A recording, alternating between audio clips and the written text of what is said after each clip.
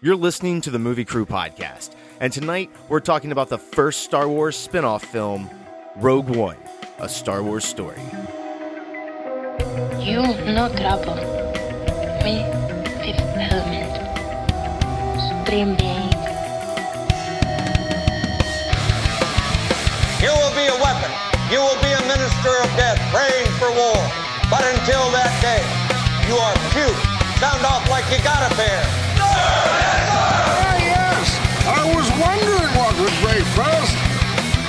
Your spirit or your body? You get nothing. You lose. Good day, sir. God is dead. Satan lives. The year is won. Fill your hand, you son of a bitch! The city is headed for a disaster of biblical proportion. What do you mean, biblical? What he means is Old Testament, yes, Mayor. Real wrath of God type stuff. Fire and brimstone coming down from the skies. Rivers and seas boiling. 40 years of darkness, earthquakes, volcanoes, The dead rising from the grave. Human sacrifice, dogs and cats living together. Mass hysteria. What's that like to live deliciously?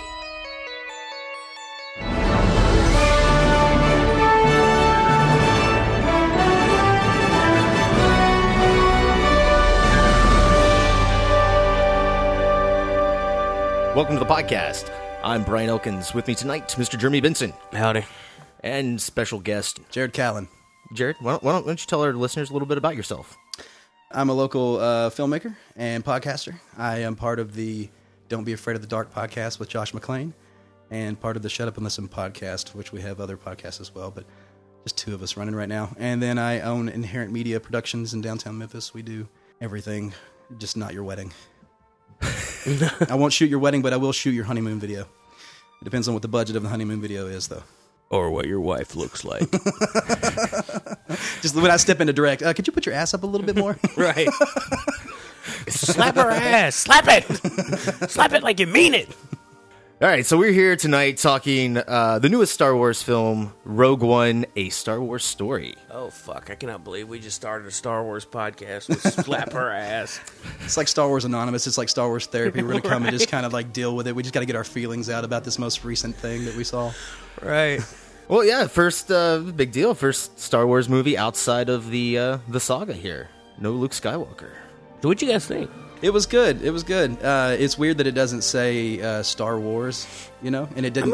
I'm glad it did that though. Really?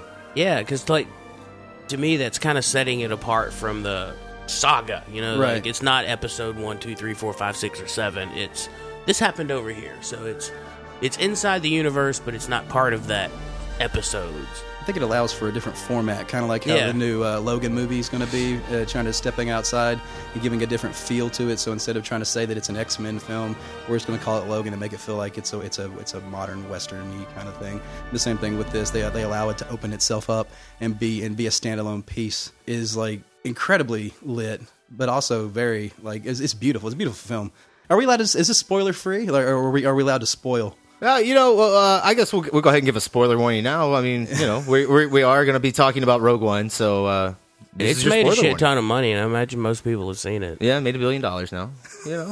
That's not true because I waited until yesterday to see it, and I've been wanting to see it for so long. It's just been like, damn, it's nice to get It's in the there. reason we've waited so long to do this. I'm so sorry.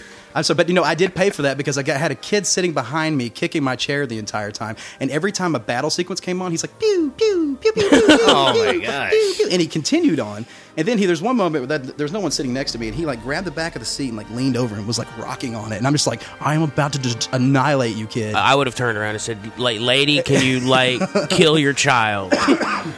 Well, when you see that long time ago in a galaxy far, far away, you're talking about not having the scroll in the beginning. The crawl, yeah. Yeah, the crawl. I did miss it, though. I was waiting for that music beat. And I was waiting for it, too. It just went away, and it wasn't there. It was like, I definitely had that moment. I was like, oh. And I was glad no one told me that it wasn't there. It was definitely a shock. Oh, okay. So you didn't know that going in? Yeah, totally not. I went in blind. right. I was like, I didn't know it either. Oh, you didn't know that? No, but yeah, somebody told me that. but I liked Really. it. I don't know. It sort of let me let go of some of my your nostalgia. Preconceived notions. yeah. Yeah. Instead of it making it, well, it did feel like it wasn't as much like fan serving / nostalgia porn as Force Awakens. It felt like it was allowed to be its own thing, even the way that they told the story. And also, there wasn't really a lot of action-y stuff. There was a lot of like intimate dialogue, but it was all kind of tight. You didn't get these like scoping vistas like you did. But even though I will say at the very beginning that it was slightly annoying to cut back and forth between so many different planets. Like we were like, oh fuck, how am I supposed to like keep up with all this? Or at least they're naming them. Like, oh, that was nice. Yeah. Oh, we're here by the way. I feel like they had to do that because you think about it, like in the old school Star Wars movies, you spend quite a long time on those planets, right? And I don't think I saw one wipe. You know how in Star Wars the transition? Yeah, I don't think they kind of got away from that. It feels like it's got a completely different feel. And like I said, yet again, the lighting, it's just so natural. Especially, you even feel the lighting change at the end right before it gets into the where it ties into A New Hope. Holy shit! It actually feels like the original film. They even did a good job with like the mustaches and like people had like 70s hairdos. In the movie, and I just thought the attention to detail was. I don't know. Can you say it's a little bit fanboy service, like just there were small things in there, yeah. But they have the guys that show up in the cantina in A New Hope. Oh yeah, the dude. Yeah. Like, I don't like your face. That guy. Yeah. It's like, wow, that guy just. I didn't mind. He left right before that place blew up, and he was like, "Man, I need a stiff drink. Right. I'm gonna go to Mos Eisley. Get on the bar." There were a lot of nice, really like cameos. Even the Blue Milk had a cameo. Oh yes, Blue Milk was classic. I actually heard a lot of people laughing in the theater. I really enjoyed sort of that World War II espionage type feel to the movie. Mm-hmm. I think that's what I liked about the film the most. Like it I don't know, it brought the war part of Star Wars into a new like perception. It's living up to its title. Like there are people that are suffering. This is not just magic and spaceships. There are people that are dying to get these plans to people, and like you really kind of got that grittiness of the war part of the Star Wars. We had 3 prequel movies that never really delivered what I wanted in a prequel to Star Wars, and I got it in this. Oh yeah, totally. It set up the Empire. Like you really know the power of the Empire. They're building this multi-trillion-dollar like space station, but they didn't think about that one little storm vent, Right. But this actually gives validity to that. That you know what they did, they would have thought that, but it actually goes back to the main girl's father. He felt that he had to take on this decision to he's like, yes, I will do this because you want me to, but I'm going to leave a loophole in there. It gives validity to that because you're like, really? Right. You're fucking telling me that this fucking Empire's not going to like check behind themselves at least one little bitty shaft that you shoot and it'll blow up the entire thing? Well, no shit. That was actually put in there on purpose. So that actually, holy shit, that made the story to Star Wars way more like it's like a lot stronger. That is the best retcon in history, I think. The Death Star. Oh, yeah. Fixing the port there, because that is very much like a video game sequence. Like, I'm going to go in, hit my missile, I'm out. Yeah. When Robot Chicken's making fun of it, it's, who built the port? And it's like, why would there be a shaft? We need to fire that guy. Well, we killed him, murdered his whole family. We got him. The Darth Vader scene, I came in my pants. That was just so lighting awesome. The entire scene with the lightsaber, like he comes in with the silhouette, and then taking it all the way to Leia on the. I left the theater going, I have to watch A New Hope now. I have to go home and watch. So, what do you think about the CG, like of Tarkin and Leia? Oh, we've had conversations about this. It really bothers Brian. Like for me, it really doesn't bother me, right? Because I don't know. I look at it as more of a. It's not really them. Right. It's an animated character that looks like them. I don't know. It doesn't bother me. But I can see why it bothers some people. Like, I completely understand that point of view. But as long as, like, the family is signed off on it and everybody's cool, like, it doesn't bother me. Right. Cushing's estate did sign off on it. Yeah, totally. They were totally cool with it. And now, but apparently it was very, very time-intensive and very difficult. And I will say it is probably some of the best animation, like replication of a person that I've ever seen. And I saw the Final Fantasy movie in the theater back in the day. It was like really super high realistic. I remember that. Spirits Within or whatever. But the thing that still gives it away every single time is the eyes. Oh yeah, and that's what you look at when you're looking at an actor is they sell it through their eyes, and so you see him, and I think his eyes were a little twitchy, but I think the movements were nice. if you can compare it to, if we can still consider this canon, the prequels and how shittily that the effects look in that, right? Then we can get away with this, saying that like, whoa, this is very, very, very. I mean, as far as look wise, like, yeah, you can see in the eyes, but I thought it was great. Like, there was certain moments that I was just sort of blown away, but. It introduces the question of if the person is dead and you want to remake this part, why not just give it to a new actor? Since there is an actor there doing the motion and everything, give an actor a shot. But then it's that, well, we want it to fit into this, this visually, we want it to look like it's part of this world. And I could understand that you point can't of do the view. supercut without it. I mean, like, okay, I wouldn't really have a problem with it overall, but when Disney comes out and after Carrie Fisher passed away, and they said they're never going to recreate Carrie Fisher digitally. Why did they do it for Peter Cushing? You did have a problem before she died. I did. I do have a problem with it because it's creepy. It is creepy. It's inherently creepy. I know he's dead. He was more than just Marv Tarkin to me. It really set you on a... Yeah, I mean, that's gave to you me. A hard time with this movie. Look, Peter Cushing to me is Van Helsing, and he's not that character. He's an actor that's played a bunch of iconic roles. Right. It just takes me out of the movie. Yeah, but it makes his character so much better in the second one. You see all of his motivations. You get like, the second one. Listen to me. The sequel. The sequel to it, And like I said, and to keep the congruency of the story, they all look the same. I guarantee you, someone's going to take those movies and like Rogue One and A New Hope and just like cut out the credits and stick them together and release it like that, and you can just sit there and watch this like epic 6-hour piece.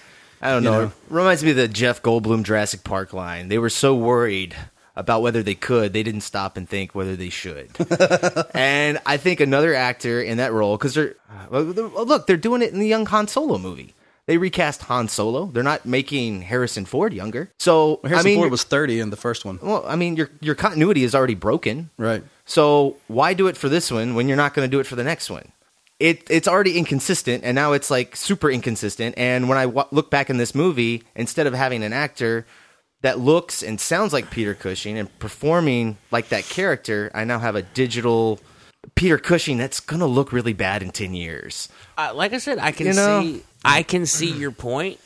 100% agree with it. And on the other side, I can see like Disney's point of, I want this movie, we want these characters to look like they could seamlessly go into A New Hope, and to do that, we're going to have to recreate some people. I mean, the young Han Solo movie. Let's just get Harrison Ford while he's still alive. We can motion capture him, and we can make him look like he's 12. They may cast somebody that they do a Han Solo movie when he's 20, and then we see him when he's 30, so he looked different. But right.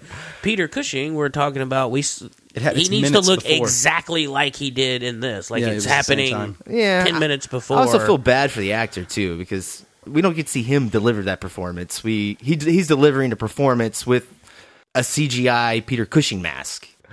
I don't know. It does take me out of the movie a little bit. And Gareth Edwards wasn't really on board with it, was he? No. I listened to a thing with him today, and he was talking about how he was defending it. Oh, was he? Well, he was, but he had to be convinced by John Knoll.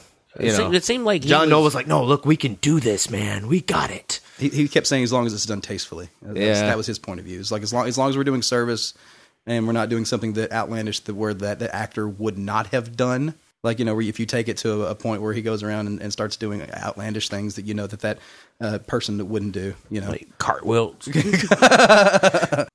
He's doing death sticks in the back room, and I can't believe you brought up death sticks. Holy shit. Oh my gosh. Oh, episode 2. Can we all agree that's the worst Star Wars movie? Yeah. Yes, totally. By far.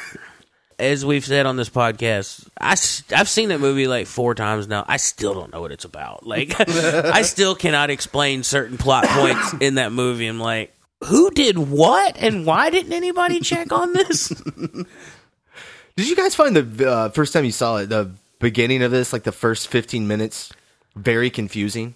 Of Rogue One? Yeah. No. Not really. It jumped around a lot for me with the whole pilot thing, and once they got to Saw Gerrera, I was good. I had it. At the beginning, it was throwing things at me so quick, and I was going from place to place. It really took me a second viewing to get all the details of everything.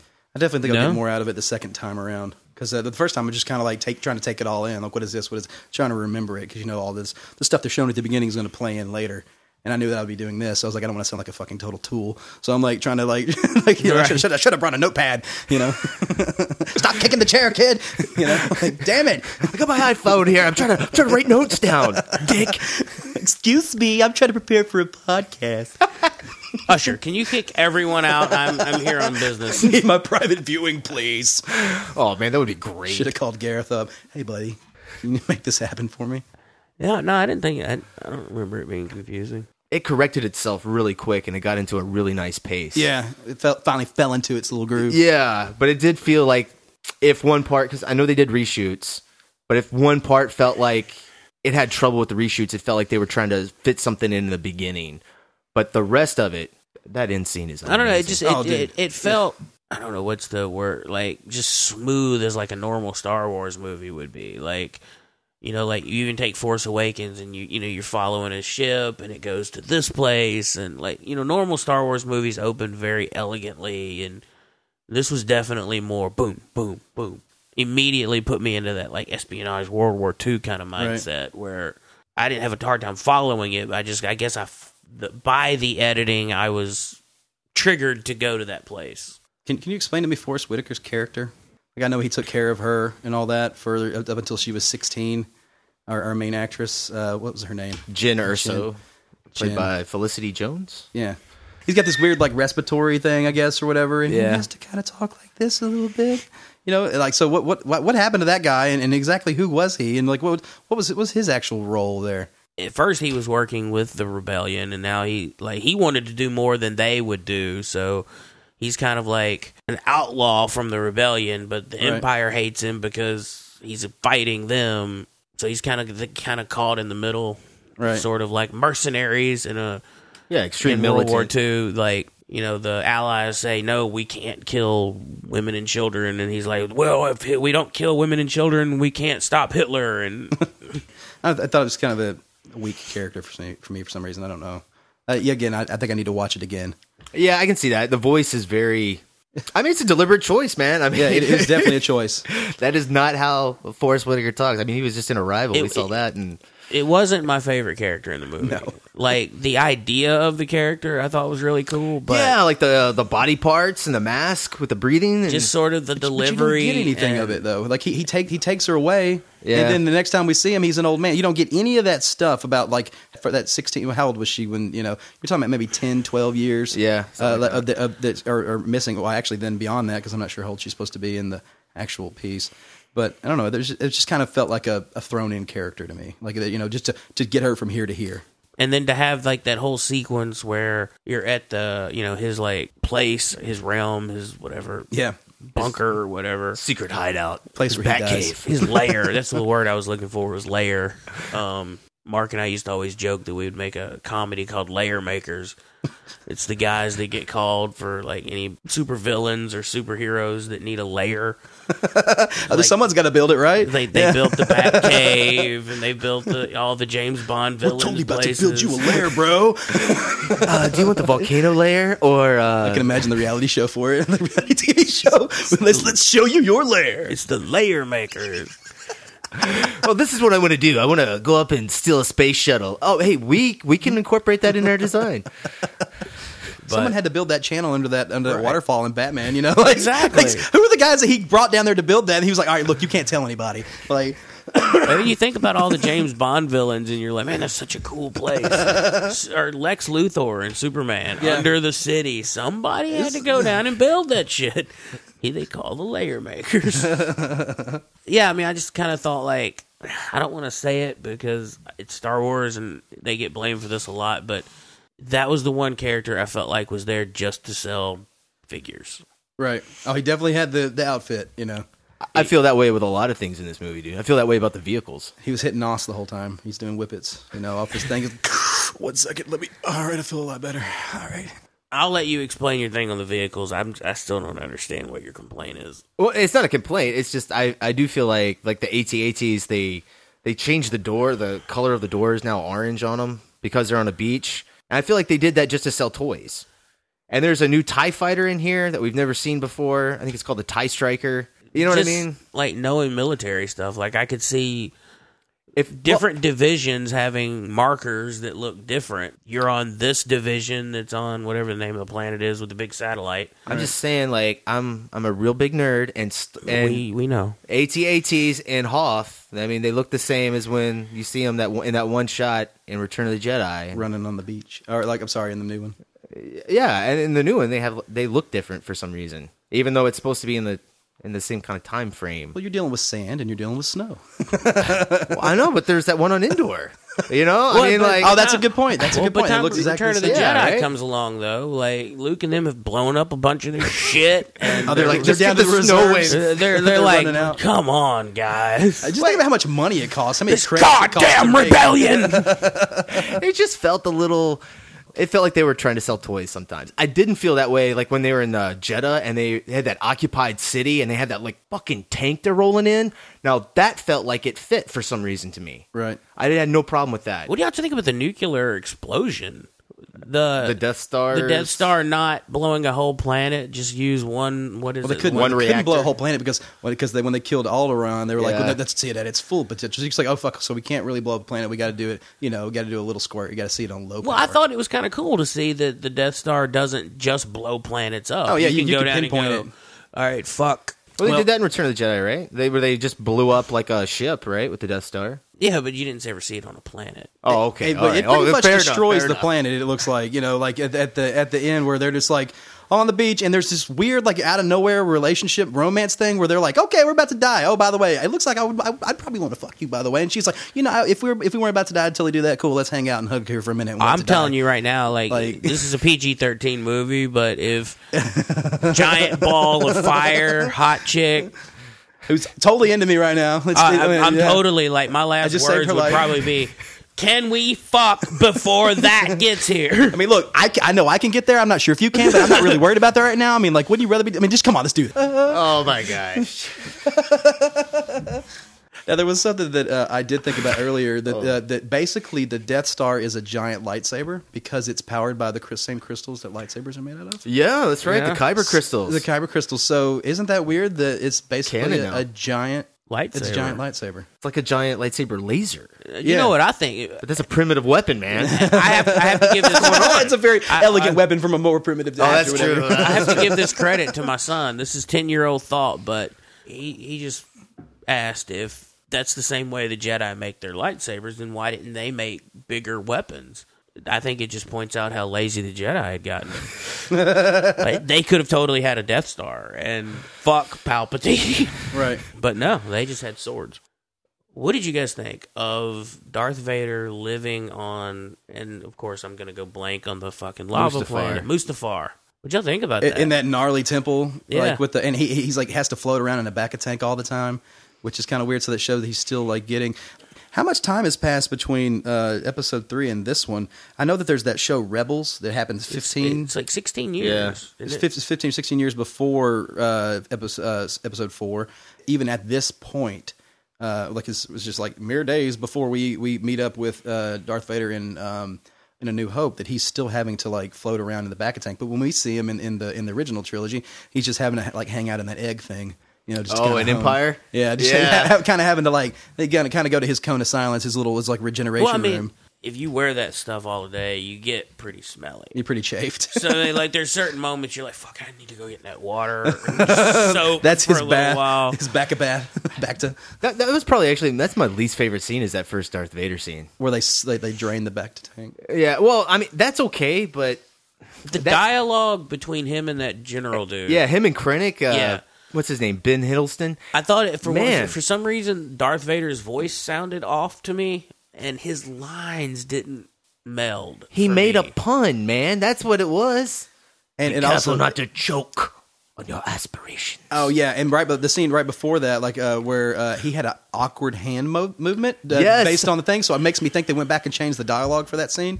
Because, like I said, I saw it too. I was like, there's this weird like gesture that he makes that it's a point, and I'm like, I think that didn't make any sense. They did change. That makes like sense. Yeah. I bet they did change the dialogue because filmmakers. It doesn't sound as mixed as it does later. Like when he comes back later, his voice sounds fine. Oh, it's very rich in the scene. But this one just did not sound as mixed into the track. Maybe a last minute like. Man, when he shows up later, I'm so giddy I can't even hear what he says because I'm just sitting there going, hee. Oh, that whole I think he could have been more brutal, guys. Honestly, because it feels like when he threw the guy against the wall, it didn't feel like it had enough force behind it. I'm being honest. I was like, come on, man, really? I want to see you fucking slam somebody into that wall. Dude, I took my kids to this, man, and my 5-year-old he was actually kind of terrified of Darth Vader. See, but you're supposed to be. They made Darth Vader scary again. My after kid totally all popped. these years. Like, were you actually scared of Darth Vader as a kid when you saw him? Like really? Like were you really honestly afraid of him? I can't remember. I've lived with Star Wars for so long. I know. I just don't know. I thought he was genuinely terrifying. I will say that Empire came out in like 83, and I'm older than you guys. No, it came out in 80. 80. Okay, so probably around 83 when I saw it. Then 83 was Return. Yeah. Because I saw it. I was pretty young. I was born in 78.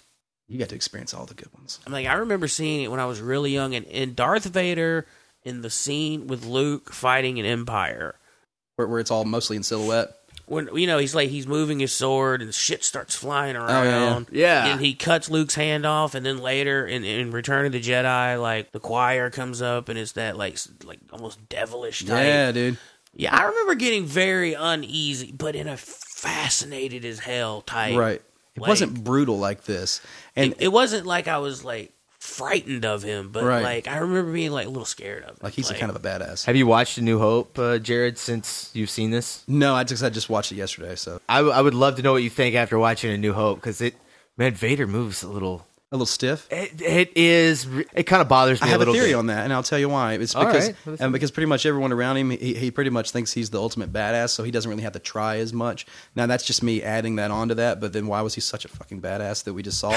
And I'll tell you why he was such a badass because Kylo Ren was a fucking badass. Like you were like, this motherfucker can hold a damn blaster bolt over here, like it's just like and it's just floating there, and he's over there like. So, anyways, I was thinking about getting a macchiato later. It's like he's a fucking badass. So if his like grandson is like the ultimate, just like, I love seeing Vader like that. Like, that was what I wanted out of the prequels. Like, I had 3 movies. I ran to the theater, and I'm like, all right, we're gonna get to see Vader kick some ass today. Okay, next movie, we're gonna get to see Vader kick. Nope. All right, 3rd movie, we're gonna get to see Vader. No, he's crying. No, why is Vader crying? I hate you. Okay, so Vader killed some kids and didn't kick any ass. This sucks. The moment that lightsaber hit, I was like, finally, God, thank you. But I got one more thing. Why are stormtroopers such bad shots?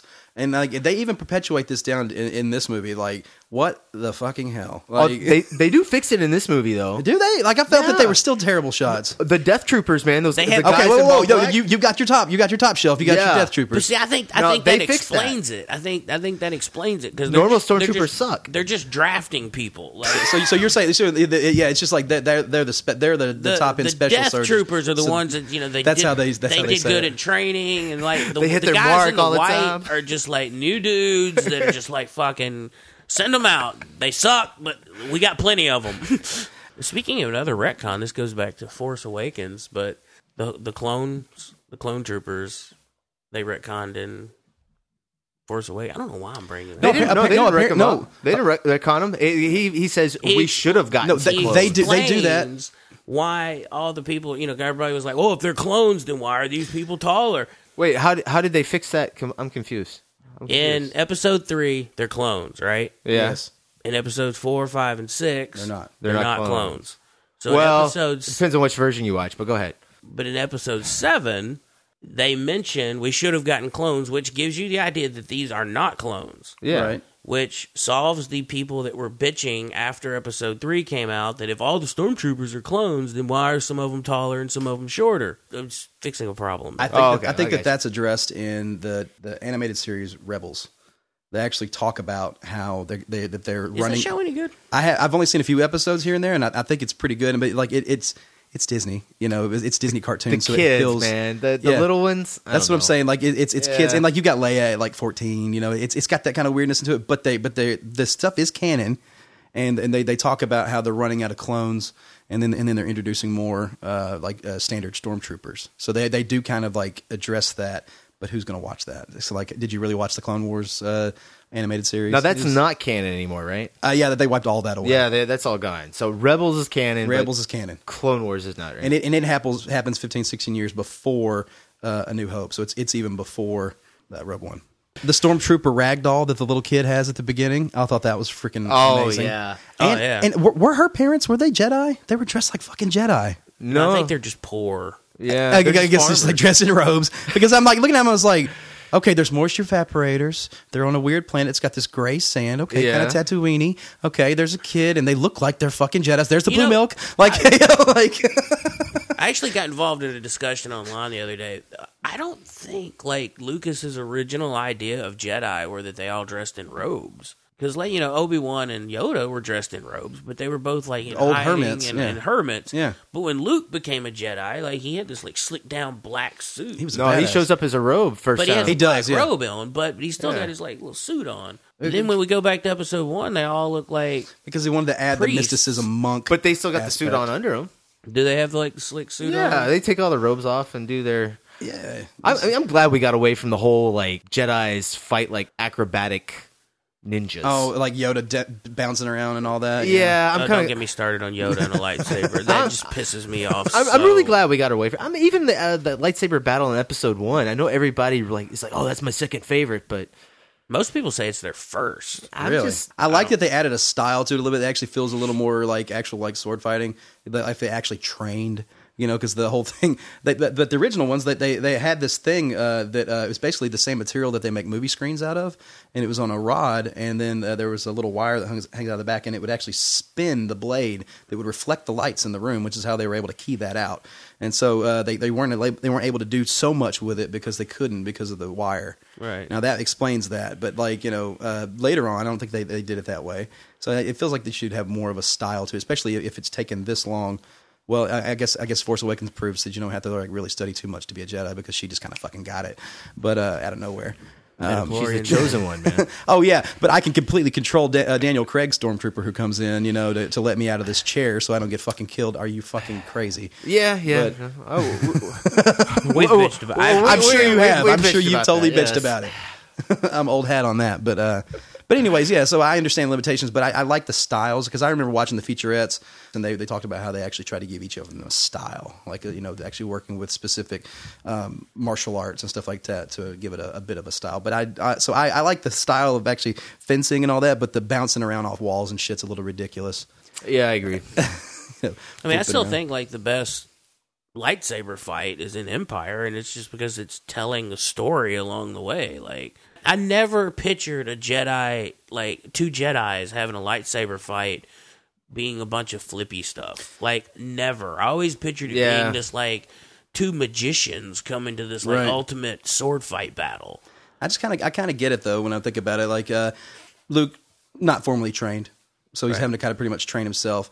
Vader, he's pretty much a Frankenstein at that time, so he's a little stiff, which is weird. Like, because now you see how badass he could be. Yeah. But so if you think about people that they've had Jedis for years and years I always and years, looked at in Empire, he's not trying. He's not trying at all. Yeah, he's ultimate badass. It doesn't matter. I'm going to get you anyway. When he's doing it with one hand, he's jerking with the other. He's like reprogramming some shit, making some text, which also which leans to that because even when Luke jumps up out of the where they're going to put him in carbonite and he flies up and he's like impressive, right? All that, totally. You guys want to take a break? Play the trailer and we'll get back and actually talk about Rogue One. Oh, have we not been talking about Rogue One? Sorry. State your name for the record. Jyn Erso. Forgery of Imperial documents, possession of stolen property, aggravated assault, resisting arrest. On your own from the age of 15, reckless, aggressive, and undisciplined. This is a rebellion, isn't it? I rebel.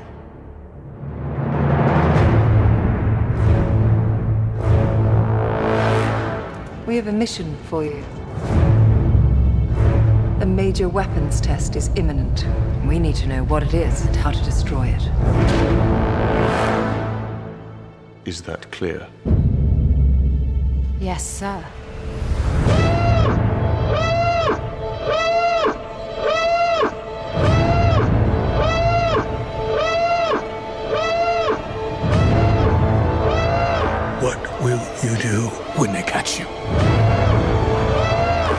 do if they break you?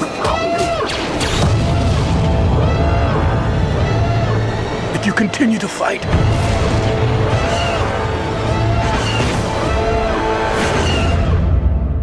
what will you become?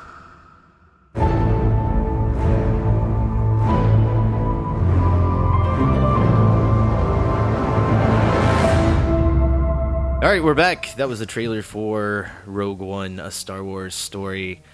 Are you sure? Are you sure that was the trailer? That was the trailer. Because there was a scene in that All right, was not in this movie. Let's talk about that, gentlemen. You know, that happens sometimes because they get early footage and they put things out. But I think what makes me think on this one is they put that one out, I don't know, just to put a little humor. And I will say that the movie had lots of nice humor in it, especially with the K2 droid. What's his name? K2? K2SO. K2SO. He's friggin' hilarious. I will say, like, He is. little inside baseball. I have a producer friend that has told me that they will shoot certain scenes just for the trailer. Just for the trailer. Yeah, which feels like with this one. Like, what's the line?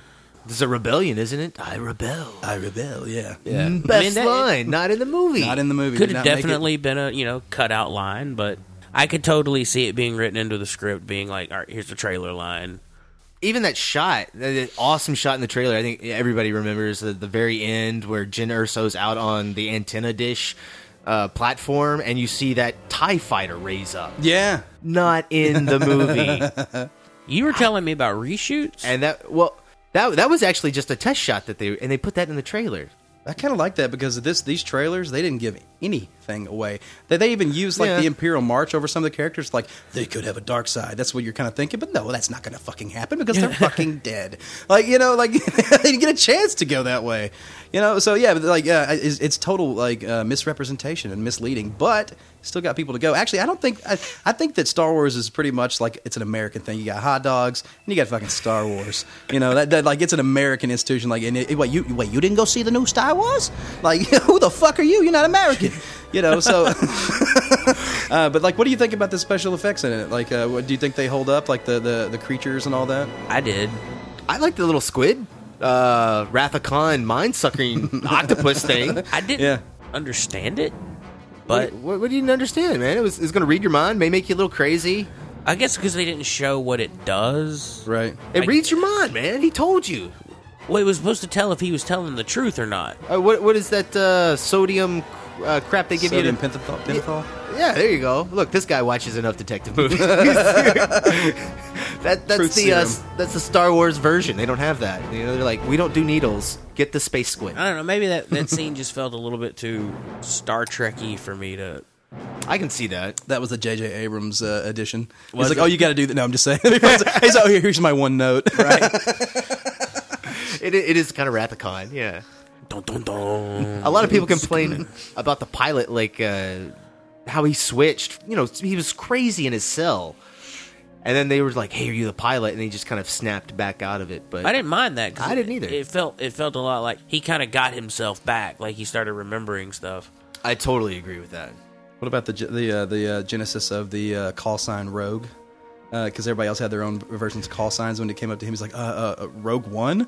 So, and then they call that back, and I guess in honor of them all dying, I guess, in the other series. Rogue Leader, standing by. And all that when that was created off the top of his head there at that moment. So that was a nice little nod. And they returned. Speaking of those, they got Gold Leader back. Gold Leader, yeah, that was cool. Red Leader, those were actually different takes from Star Wars. Yeah. See, I thought that was cool. Which also leans to your different version of the Walker. It just has it's a different battalion. Disney needs to sell some more toys. But as I look around your house, there's plenty of toys. So I think you're going to end up buying it anyways. Yeah, I have not bought a single action figure from Rogue One.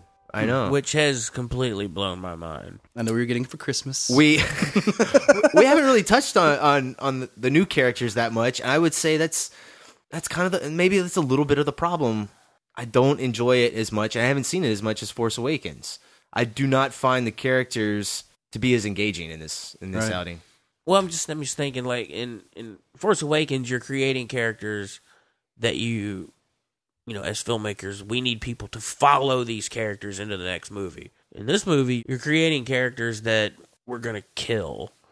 Right. So, like, how much do you want how much of a character do you want little kids to be attached to at the end of the movie? But it gives you Shouldn't more. you be more attached to Yes, those it's right, people, right? you know. Because if you're watching the other ones, you're like, okay, this person's going to make it to the next movie. Yeah, shouldn't it be You the have that opposite feeling. true? But no, Like- I'm asking like from the point of view of a filmmaker, like you're making a movie for kids, like it's a kids movie. Not that kid that's behind me. He was not at all interested. He was trying to kick Man, the yeah, shit. this one did not feel like a kids movie. I don't think you needed to bring small kids to this one, man. It's But too what I'm saying, quote it's unquote just- boring with all the dialogue and. My kid loved it. But, Really, you got a good kid then, because I'm telling you, the kid that was overall, behind me. Star Wars are kids movies. I mean, right? In essence, they're made of them, yeah. for families can go see it. Yeah. Right. As a filmmaker, would you want to make a movie where like the lead lady you get to know so well that when she dies, your kid's sitting there just bawling her? Do you see Logan as a kids movie? The new Wolverine movie? Do you see that? See, in essence, those are supposed to be kids movies, but that one does not look like it's a kids movie. So like, I think they're just trying to take it from a different point of view, and also by not putting Star Wars in the crawl at the beginning, they allow yourselves to open up to different genres. I guarantee you some of these other ones are going to be really kind of experimental. Even Disney said that these are experiments. They're going to see if does this work. Yeah, they killed the parents off, the mom off right away. Yeah. You mentioned that the characters aren't as well liked or developed. They're not as well developed, yeah. And I'm asking, could it have been a purposeful choice? You know, when you're making Force Awakens, you have to make people want to like these characters and carry the story on. There comes a certain point where you have to ask, like, how much do we want to make people fall in love with her? Because we're about to kill her at the end of the movie, right? And whether you want to say Star Wars or kids movies or not, people are going to take their kids to it. And you could have easily made a movie where a bunch of kids are just bawling their eyes out at the end. Oh yeah, but they made it feel hopeful. It was beautiful, and then they even end on the big puffy faced Carrie Fisher saying hope. Yeah, I think Yeah. I think they gave us enough of the characters that we were like, oh man, they're going to die. And you really know that's coming when they kill off K2. Like, and you see him, I was like, oh shit, they're about to do this. That's the beginning of the end right there. I felt more in that moment when the droid died than when any of the human characters died. With the exception of maybe like Donnie Yen's, the two Jedi guys that were guarding the temple. It's because they made you love him because he was so fucking hilarious. Like all of his lines hit and they were funny. The two friends, when they blindfolded when the him. two friends died, I was like, oh, that's sad. But I think they gave us enough for everybody that we're like, oh, I hope they make. They're not going to make it. Shit. I almost missed the pilot dying the first time.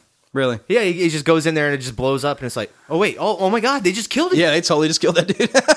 It's like I had no chance to react. I hate to be the dick in the room and bring up and bring up the reshoots and say that maybe that was some of the problem, because we don't know if it is. We haven't seen what Gareth Edwards' original vision that he shot was with the original script, and it's Disney, so we probably never will. Does feel like some things got neutered a little bit in Jyn's character. I guess the main thing I have a problem with is her and her dad. That's supposed to be such a huge moment. It's her family built this flaw into the Death Star. Yeah. And he left just for her, in her name, Stardust. Yeah. Knowing that she would be the one to get there and make it happen. Like yet again, they're fucking Jedis. I'm telling you. Everyone's a Jedi. Y'all missed the whole point. Do you know where this story for this film came from? John Knoll, the effects supervisor for 1, 2, and 3. He actually did the very first composite shot for Empire Strikes Back, where George Lucas is like, "Do you think you could put like a tauntaun running across the back there?" And like, George, we already shot that. He's like, "Well, let's go ahead and try anyways." And he's like, "Fucking," we did this like a composite shot, and then like, holy shit! And so back then he came up with the idea, and then they did an open the discussions with Kathleen Kennedy and all and the new people, and they like, holy shit, that's a brilliant idea, like about the story. But did you know that guy and his brother created Photoshop? Yes. And their spare time. Yeah. And they're like, fuck, we do this all the time. There has to be a way that we can dumb it down and make it like it's this self-contained thing and monetize it. And they created Photoshop. Senior visual effects supervisor at ILM during the day. Yeah. Making Photoshop at night. Yeah, why not? And then you come up with this and you pitch it years later and they're like, oh yeah, sure, that sounds like a great idea. Well, fuck, let's add that one to my list as well. I'm a Renaissance man. Holy shit, dude! Dude, his effects in Pirates of the Caribbean are amazing, dude. Yeah, even the teaser for the new Pirates movie before Star Wars Rogue One, I was like, all right, you got me again. I'll watch it again. The very first thing I worked on out of film school, I was down in Florida, and I worked on this thing with a guy. He was a grip. He had been a grip on the first like 3 movies, and he said that he was making $500 a week in extra in like meal penalties because they just did not give a shit. They had infinite money, and everybody's like working on it like zombies. Anyways, he said the very first day of one of them, they finally get everything set up, and they built a platform, and they got the camera set, and they got everything ready, and they're running behind hours and hours, and they're like, okay, everybody, we're going to get one shot off before lunch. Let's get one shot off before lunch, please. Action, and then about 15 seconds in, they're like, fucking cut! And the guy said he was holding a bounce card, and it was like just in the edge of the frame. And they said, fucking cut! All right, we're going to lunch. That's lunch, everybody. And just like, so the whole day, the whole day, he's like, yeah, I started that shoot off very well. Basically, just everybody pissed at me. We're running behind all day, and then I'm the guy with the damn bounce card in the show. You're talking about Disney, like just infinite money. Man, looking at how they filmed the X-Wings. For this film, yeah. Do you guys see this? They have the X-Wings now. They're on gimbals. The camera's mounted in front, and they have a full 180 wraparound screen of it's crappy CGI, but it's still CGI of where the ships are going to be, so the actors previs where they show it, can follow along their eye movement on where the ships are going to be. Oh, cool. Versus how it's done. Well, I mean, think about how much that costs versus the original New Hope or. Yeah, they're just in a set. They're shaking the camera for effect. Yeah, they're acting to tennis balls. Yeah, and they have tennis balls. Like, think about the amount of money that they're spending. Oh, they also proved in this one that the Death Star doesn't have to actually sit in that same position. It was pretty much upside down this whole time. Like with the satellite dish on the bottom. So I like that, not having to see it in that iconic position where it's just in the western northern hemisphere. It's just like right there all the time. It doesn't really matter which way that the thing is facing. What'd you guys think of Caspian, Diego Luna's character? The Han Solo of the film. Oh, he was really good, man. That's very solid. To make sure I'm getting him, he's the guy that saves her at the end, right? Yeah. And then they have the oddly placed love moment. That's the only thing. The whole thing of the movie there is this very like, okay, we're about to die, to save your life, and now there's this weird like thing. Like, I don't know if they actually had enough time to develop a relationship with each other. It's not love, it's lust. Get past it. In the shade of death, it's like we have to reproduce before we die. I don't know. It is Star Wars. It's just that biological urge, man. I'm not saying that it would work. Do you think that they could have survived? Biological clock is ticking really quick. You see it coming. my cousin Rogue One or whatever. But don't you think that how like that place that they were in was like had the infinite drops like in Star Wars, the really deep giant rooms. Couldn't they have just like ran into that, possibly survived the giant, or is this just like at the end where the giant rogue wave? Did you get that? Wave. The giant rogue wave of the planet is coming toward them. I don't know. It's like they're just kind of like, all right, fuck it, we're gonna stand here in this beautiful beach and die. I know what you mean. I think I'd have been like, bring your fine ass down here and let's see if we can survive. At least try something. Yeah, they did it when they were meeting Saul Guerrero. It's like that was about the same distance away, and they tried to escape. Well, they couldn't fly off the planet because they had. Well, I guess the thing would. No, they destroyed that, which was awesome. Like slamming the other like Star Destroyer into that, and then that was pretty badass. Yeah, were there no other ships there? I don't know. You would have to ask them, but you can't because they're dead. I don't know. You'd think they'd be able to get in this ship and fly away, but. I was speaking of getting in a ship and flying away. So why was Princess Leia at that battle? And then, if you look in A New Hope, when Darth Vader comes up, she's like, I am on a diplomatic mission to Alderaan. He's like, you fucking lying bitch! I know you were just right there. Like 5 minutes ago, you were right there. Well, that's how he knows. No, he's like, you are a traitor. He's like, really? Like, how are you going to try to lie when seriously, like, not even 5 minutes ago? Like, I just fucking saw your ship. So that's a weird little plot hole-y kind of thing. That's nerd overanalyzing-y kind of like... that's what we do here. That's okay. That's acceptable. I did like the space battle. If anything, this movie, I think, nailed 10 times better than Force Awakens. Ship-to-ship combat was amazing in this film. Oh, yeah. Even the ground battle down at the bottom when they're trying to, the rogue crew is trying to fight off the super troopers or whatever they're called. Super troopers. Right, that's what I'm going to call them from now on. Death Troopers or whatever. Did you guys notice the Death Troopers spoke in a different language? First time. What, really? Yeah, they were like, when they're like going after Jyn Erso, they're like, duck, duck, duck, duck, duck. They have some kind of crazy click noise that they make, and stormtroopers have always spoke, English. And apparently, their helmets do nothing because they get hit in the head with sticks and get instantly knocked down. Stormtroopers, you know what I'm talking about? It's just cheap plastic. It's the Empire. They spent a bunch of money on that Death Star. They're not protecting shit else. When they're bringing her in, why do they wear the armor? It doesn't deflect blasters. I mean, I was wondering, they didn't even Luke had a little speeder that went across. Right, Tatooine. The Empire's like, fuck it, just build giant dogs that walk. Don't build giant speeders. Right. But there's that scene where she's in like the prison transport ship or whatever, and then there's that stormtrooper. Oh yeah, when they break her out. Yeah, the stormtrooper's like sitting over in the corner, and he's all beat up, he's all like dirty looking, and he's just sitting there. I'm like, that motherfucker, he has to want to take that helmet off. You're over there sweating. Your stormtrooper outfit's just filthy. You're just like, golly, man, they have to wear that stupid helmet all the time. He's just under there sweating his ass off in the corner wearing this outfit, like, damn it. And then he ends up getting killed like instantly. Like, fuck, just like cannot win. The scene where you first meet Caspian, I think it's when you first meet him, when he's kind of like into making a little back alley deal with the guy. The stormtroopers show up and he kills the guy. Oh, yeah. Y'all like that? I thought it was a good introduction for his character, but I also felt like it was just because he was the Han Solo character kind of in this film. It was just kind of like he shot first. Well, I thought it kind of set up the high stakes game of espionage that's going on. Like, and then later when he's given the order to kill her dad, like I thought that scene helped me believe that he would kill her dad. I never once for 1 second believed he was going to kill the dad. I didn't believe he would. I mean, I knew he wouldn't, but like as the viewer of the story, like the movie, like I think that kind of gave me a reason to question more than not. What I liked it is when it brings it back at the end, when they talk about how much they had to sacrifice. You actually get to see that maybe the rebellion, for the first time ever, doesn't have completely clean hands.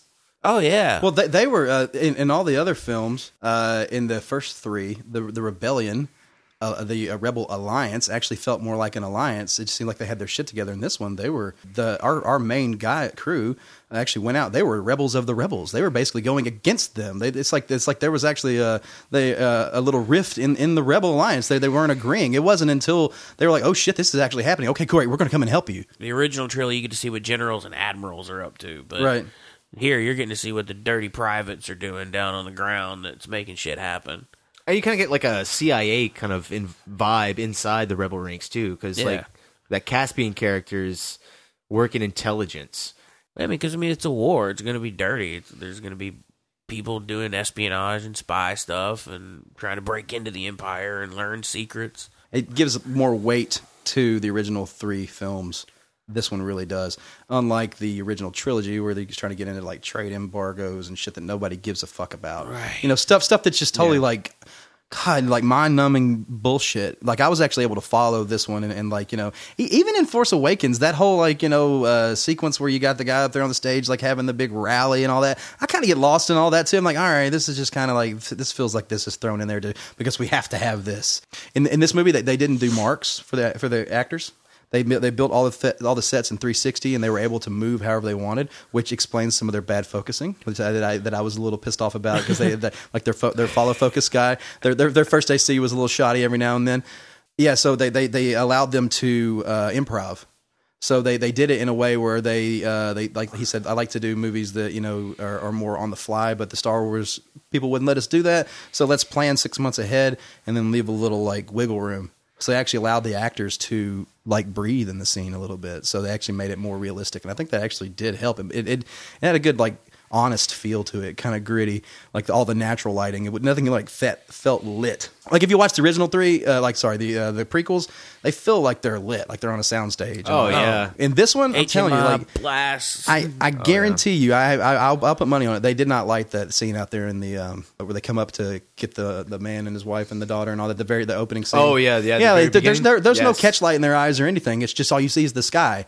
I'm a DP. I light things, so I'm always looking at the lighting when I'm looking at something, and I'm always looking at where the catch light is in their eyes to see where the positioning of the light is. It drives my girlfriend crazy. it's a good thing for things to come. Hopefully they'll stick in this instead of like it is overproduced, but instead of overproducing it to making it feel more like plastic, it actually feels more natural. On all of these, I guess these side movies, I hope they kind of stick with this idea of these are things that happen.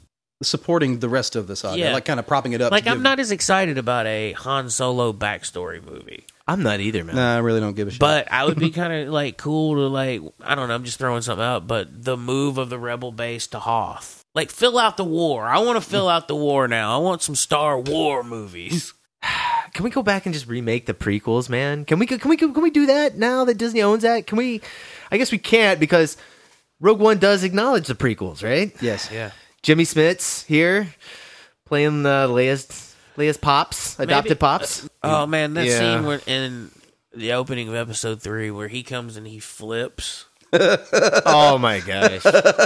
I remember being in the theater so pumped for that movie and like just air just leaked out of every pore. I was just like, why would you not have him do like a cool walk down those beautiful stairs? Why do all the flips in that movie look like shit? Because they're animated. It's even at the end, man. The big lightsaber battle between Obi-Wan and Anakin. Everyone's like, "That's so cool," and it's like, yeah, but all the flips look like dog crap. Yep. I don't like it. I don't no sense get into that fight at all. Like, there's some emotion when he's like, "I hate you. You were my." There was some emotion there, but no, I'm agree with that. But I'm just talking about the dude. visuals. There could have been so much more if you weren't bombarded with little animated things crawling up this thing and flipping here and. I even hate the super Jedi jumps they do even in Phantom Menace. They're bad. It's like, I don't know, to me it feels like Lucas saw the video games they made for Star Wars. You're exactly right.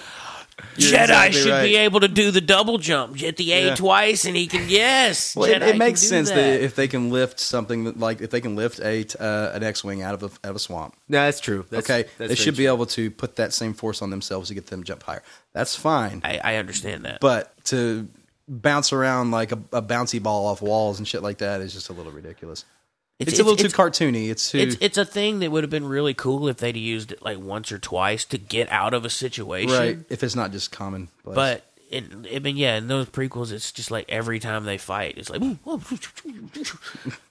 Big departure here. What did you guys think of Michael Giacchino's score? First time John Williams has not been involved. But it still had some of the same flavors.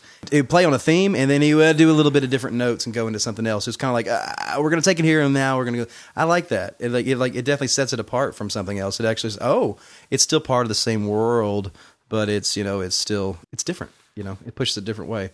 It definitely has a different feel. Was it scored a lot? I'm not really remembering the score too. Like it was it's not really as heavy. in your face as John Williams does it. No, dude, I thought Jyn Erso's score and Rey's score from Force Awakens. Man, I'm not a musician, but I feel like it's just notes different. Man, probably not too far apart. It is very similar, but it's not as in your face as like a John Williams score would be. I didn't like the main title. Really? I don't know. I didn't mind it. When you think Star Wars score, you think like fanfare, like very bright and big, and like very theatrical. This one didn't really push that too much. It did like a little bit, like especially when you brought in like Darth Vader and all that, or like the big moments. But it did, and also Star Wars scores have that whimsy. But I like this score because it's not part of this movie's not part of the saga. It's not an episode. It's an offshoot. So I think the score should be an offshoot. Yeah, I agree. What if they asked John Williams to do it and he was like, "No, I can't," or is it just off the top, just like, "Hey, let's this is completely different." No, yeah, they had another composer for it originally, but they I don't know if we have a name for him. I need to do the research. And Michael Giacchino had 4 weeks. Whoa. To do this entire score from scratch, getting hired to being done 4 weeks. I do know that Gareth Edwards brought a lot of his own crew guys on. That's amazing. They actually allowed him to instead of like trying to like push him to do things their way. He was like, "Look, we trust you. We're bringing you on there. You need to do this your way, and however way you feel comfortable." So that's good. So like so maybe it was completely his call. Like we're going to do this. This isn't working out, and I think we need to go a different direction. Well, the thing about a Star Wars movie too is like it's going to sell. Like, you put the name Star Wars on it, it's going to sell. It's like hot dogs. You know, I'm telling you, man. Like, you know, it's you're American. It's American. Like, you know, people are going to go. You don't really have to push it too much. It's going to happen. You know, if you're in charge of making a Star Wars movie, you want to, and you're going to want to make it something special, right? And I think Gareth Edwards succeeded in creating something that's within the Star Wars universe that fits in that universe. Until we saw this, we didn't know. We didn't know what like back alleys in dirty towns are like. You know, we didn't know what rebel privates are going through to get information. We knew what Luke was going through. And it's so worth it to go back and watch it, just because in those scenes where they're going through the cities, there's so much going on. Yeah, and like all this stuff that you're saying, it's just like holy shit. You just want to like look at everything on the screen. You know, they're just people. They're just there. Like the town, when all of a sudden this tank thing's coming through. And man, that occupied city is amazing. Is that right? I mean, but you get to see what like that one. Basically, that's like a city in France during occupied World War. You know, and we've never seen it before. Could happen. No. You know, I want to see I want to see a Star Wars movie where it's just on the Empire side, where they're like the Nazis going around like taking over the Jewish people. And how they like there's those pictures of like all the stacks of boots and like and glasses and stuff that they collected, where they're just like killing all the Jedis and popping those crystals out and throwing it into the piles so they can make the next Death Star. You know, like whatever they're doing. You know, they're just collecting all this shit. It's like this ultimate like Empire ruling movie that has to happen somewhere. You know, at some point the Empire was completely in power. I want them to go back if they're going to make prequels. I want them to go and make Hunting the Jedi. That's what I want. I want. Yes, exactly. I want to see Darth Vader and Lord Palpatine telling Vader, "We're going to hunt down and kill the Jedi." But and that's the problem, man. I think we already saw that in 3. No, but you go before that, like back at in the video games, the Old Republic and all, and that's not canon anymore. But they could still take it back beyond hundreds and hundreds of years beforehand. Just pretend like you didn't see it all. Like, have a story where we just found 10 Jedi that are still living that they didn't know about. It's like Guildenstern, Rubinstein, whatever that play that's happened the same time as Hamlet. Rosenstern and Guildenstern are dead. Anyway, so it's another story that's happening parallel to the same story, and they kind of interact in the same time. It just picks up right after. Like Obi-Wan and Yoda have gone into hiding, but instead of when Order 66 happened and all the Jedi got killed, there's a couple little pockets, 1 or 2 here that survived. And they're still maybe talking about that. Would you be interested in seeing a Ewan McGregor middle year Obi-Wan? You're damn right saga? I would. Would you guys be more excited about that than the young Han Solo movie? If it's about Darth Vader hunting down and killing some Jedi, yes. Oh yeah, you can work Obi-Wan in that, right? I mean, that's in the same time. Obi-Wan. You could totally do that. And even like Ewan McGregor's a perfect Disney. Give us a call. I mean, just because he landed on Tatooine at the end of Episode 3 doesn't mean he stayed there for 16 years. Yeah, there's no way. Yeah, totally. I thought it was the most haunting image in the film when K2SO was going in and getting the map from that other Imperial droid. It had the R2-D2 plug in the back of his brain. Yes, that was so gnarly. I thought that was the most fucked up. Like, I thought that was more disturbing than Darth Vader killing those guys. Yeah, dude, that was gnarly as shit. Yeah, it's a great vivid image. It's like, yeah, definitely every droid has that like interface. But like, how do you access it? You know, like, holy shit, it's fucking metal, man. I thought it was extremely invasive, and I was like, oh, this is fucking Disney. But it's a robot. Exactly. It's just like, this is body horror for a fucking machine. They succeeded with that droid. Like, they always try to say that the C-3PO and R2-D2 they're the comic relief. They're the Laurel and Hardy on the side that are pushing the story. But that K2 man really does sell. I mean, he's definitely the have all this heavy shit, and then there's a nice little funny laugh, and every single line hits. It's beautiful, and I even did like the cameo of R2-D2 and C-3PO. That's nice. It fit well. Yeah, of course they would be there. Yeah, it's sense. Perfect. Right. One little bit, and let's get on past it and move on. Great. Yet again, just solidifying that we're all in the same world here. It's nostalgia porn, but it's not in your face. It didn't feel forced. Yeah, exactly. All right, guys, you want to wrap this show up here? You guys want to do final thoughts? Give us your verdict on Rogue One. I think Rogue One is awesome. Like the way that it tells like the war story, like it's basically a World War II story in the Star Wars universe. It's not part of the saga. It is a story under the story, and the freedom to tell it in a more gritty way. I loved it. I thought it was great. Where would you put this in your Star Wars ranking? I think I would put it Empire, original Star Wars, Rogue One, Return of the Jedi, and New Hope. I mean, fast forward. Which one? Force Awakens. Force Awakens. Wow. Yeah. It's high marks. All right, Jared. They did the best they could in that it really does give weight and more validity to the story of A New Hope. In that, like, they really did it justice, and the Force Awakens did the A New Hope justice because it's pretty much a clone of it, right? Just to get you back in the same feel. But yet again, that's just to set up. We got other movies coming, so basically, this is just like A New Hope did. We're gonna set up the world, and then we're gonna give you more later. Hopefully, it'll be better, and it'll totally bring you to where you need to be. Now, what this does. What Rogue One does is it completely gives you like I said, just all those little lines. A lot of good people died for this information. You know what? Like that line right there was a throwaway line because you didn't know those people.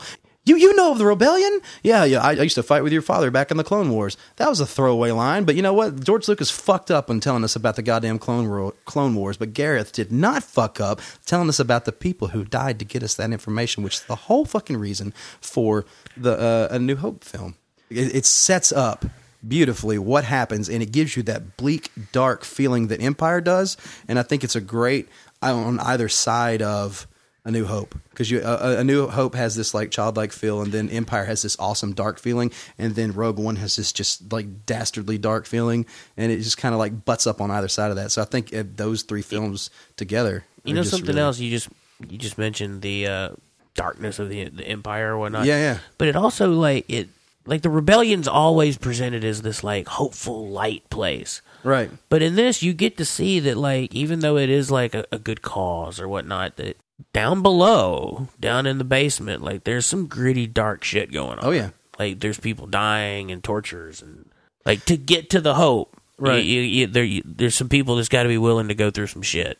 I don't mean to dive back into to discussion, but was the woman in white Mothra? Mothra. Yeah, because Mon Mothra is at the end of episode 3. Okay, so she wasn't in the original trial. I just remember her from the prequels. Yeah, that's the same actress from the prequels. Okay, cool. So it's a different actress than the one that's at the end of Jedi. Okay, cool. Because it was kind of throwing me off. I was like, I know her. Is she also digitally put in? Because I was like really studying them because I knew that Tarkin and Leia would be digital, but I was looking at her. I was like, oh fuck, is she digital too? And I was like, they did a really good job. Her and Jimmy Smits, those are the two holdovers from the prequels. You remember seeing her in she stands out in your brain. Yeah, totally. What's your ranking there, Jared?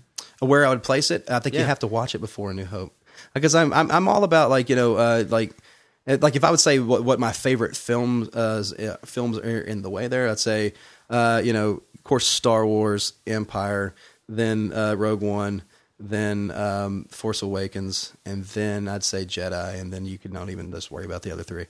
So pretty much the same list, except we switched a little bit. You did Star Wars, Empire, Rogue One, and then Force Awakens. Yeah, and then Jedi. I'm just thinking about just the feeling I have, because I always feel like you need to watch the Return of the Jedi last.